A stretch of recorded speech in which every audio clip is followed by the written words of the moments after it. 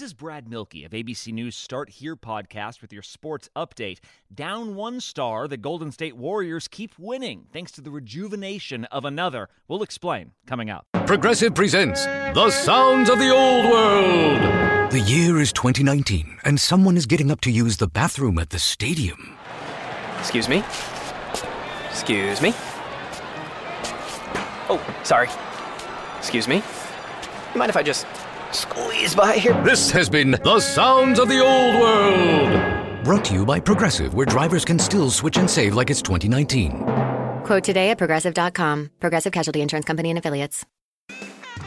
Warriors star Klay Thompson is out for the 2021 season with a torn Achilles tendon, but in his absence, two-time MVP Steph Curry has stepped up in a big way. Curry sits near the top of the league in points scored and three-pointers made and set a new personal best with 62 points in a single game. This ABC Sports Update was brought to you by Progressive, making it easy to bundle your home and car insurance. HD Smartcast. You are listening to a Live Mint production brought to you by HD Smartcast.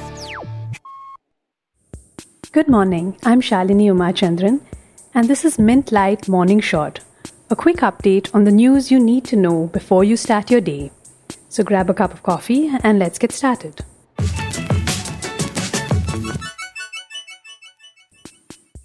New Zealand has reported its first local cases of COVID-19 after 102 days. The government has now locked down Auckland to prevent an outbreak. All 4 new cases are in one household from an unknown source. Meanwhile, Russia has registered its first coronavirus vaccine. President Vladimir Putin said that trials will continue, though production will begin. The international community is a little concerned because the country has only done 2 months of human trials on the vaccine. Russia has named the vaccine Sputnik 5 for foreign markets. That's a cheeky reference to the world's first satellite and what Moscow sees as its success in becoming the first country to approve a vaccine. Women have an equal right to a share in Hindu undivided family property regardless of when they were born. This is what the Supreme Court ruled on Tuesday, clearing up a dispute in the law. It held that the daughter's rights are clear under the 2005 amendment to the Hindu Succession Act. The court was answering one basic question which ran through a clutch of petitions. Does the amendment to the Hindu Succession Act, which gave equal rights to daughters and ancestral property, have retrospective effect? Tuesday's order sets aside a number of previous court decisions which said a daughter had co-parcenary rights only if both she and the father were alive on 9 September 2005, which was the date when the amendment was notified. Lebanon's entire government has resigned after last week's devastating explosion in Beirut. But the mass resignation threatens to upend any prospect of a debt restructuring deal in the next few months. Senior officials will continue in a caretaker capacity until a new administration is formed, but it's unclear how long that process will take.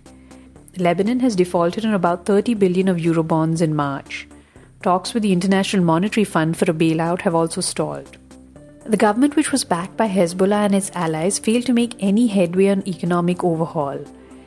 Reforms were key to unlocking international financing at a time when Lebanon was facing its worst financial crisis in decades. Then came the explosion which killed over 150 people and destroyed large parts of the capital. Bloomberg estimates that the cost is about $15 billion. So far, pledges of emergency aid for Lebanon have yielded only about 300 million. COVID-19 has affected all businesses in India, but the complexity of the impact depends on the size of the undertaking. Micro-enterprises have been worse hit by women. Traditionally, they tend to have lesser access to credit and lower cash reserves. While most of the owners of micro-enterprises are confident of a recovery after COVID-19, many do not have a strategy or formal access to credit.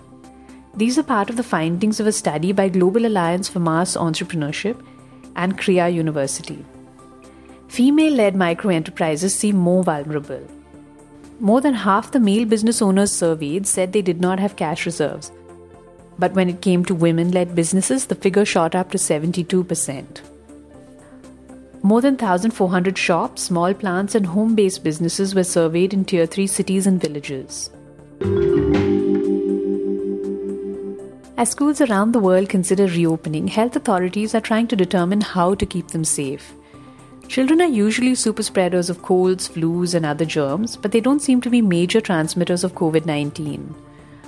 On average, studies have shown that about 2 to 5% of people with COVID-19 are under the age of 18. Studies also show that teenagers can be just as contagious as adults, but younger children are less likely to transmit the disease. Scientists say COVID-19 might be sparing children because they're less exposed to the virus because schools have been closed. It's also possible that their immune systems mount a much better response in the initial stages of the disease. But still, reopening schools is a worry. China, South Korea, and Israel did open up but had to shut their schools again after a number of outbreaks. Finland and Denmark have been more successful. What they've done is break up large classes into smaller pods of 10 to 15 students. They've also enforced hand washing and mask wearing. Experts say that keeping the class sizes small and making older children wear masks will help keep schools safe. Namibia has decided to auction fish rights off its coast to urgently raise money to fight the COVID-19 pandemic.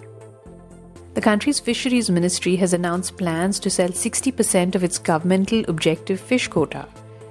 Along with tourism, beef and mining, fishing is one of Namibia's main sources of foreign exchange. Namibia neither produces medicines nor manufactures medical equipment or protective gear.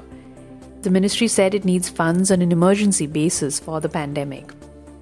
The auction will be the first of its kind. On offer will be the right to catch 72,000 tons of horse mackerel, 11,000 tons of hake, and 392 tons of monkfish. Of that, 40% will be reserved for local buyers. Namibia has more than 3,100 cases of the virus and has recorded 19 deaths. You are listening to Mint Light Morning Shot with Shalini Umachandran.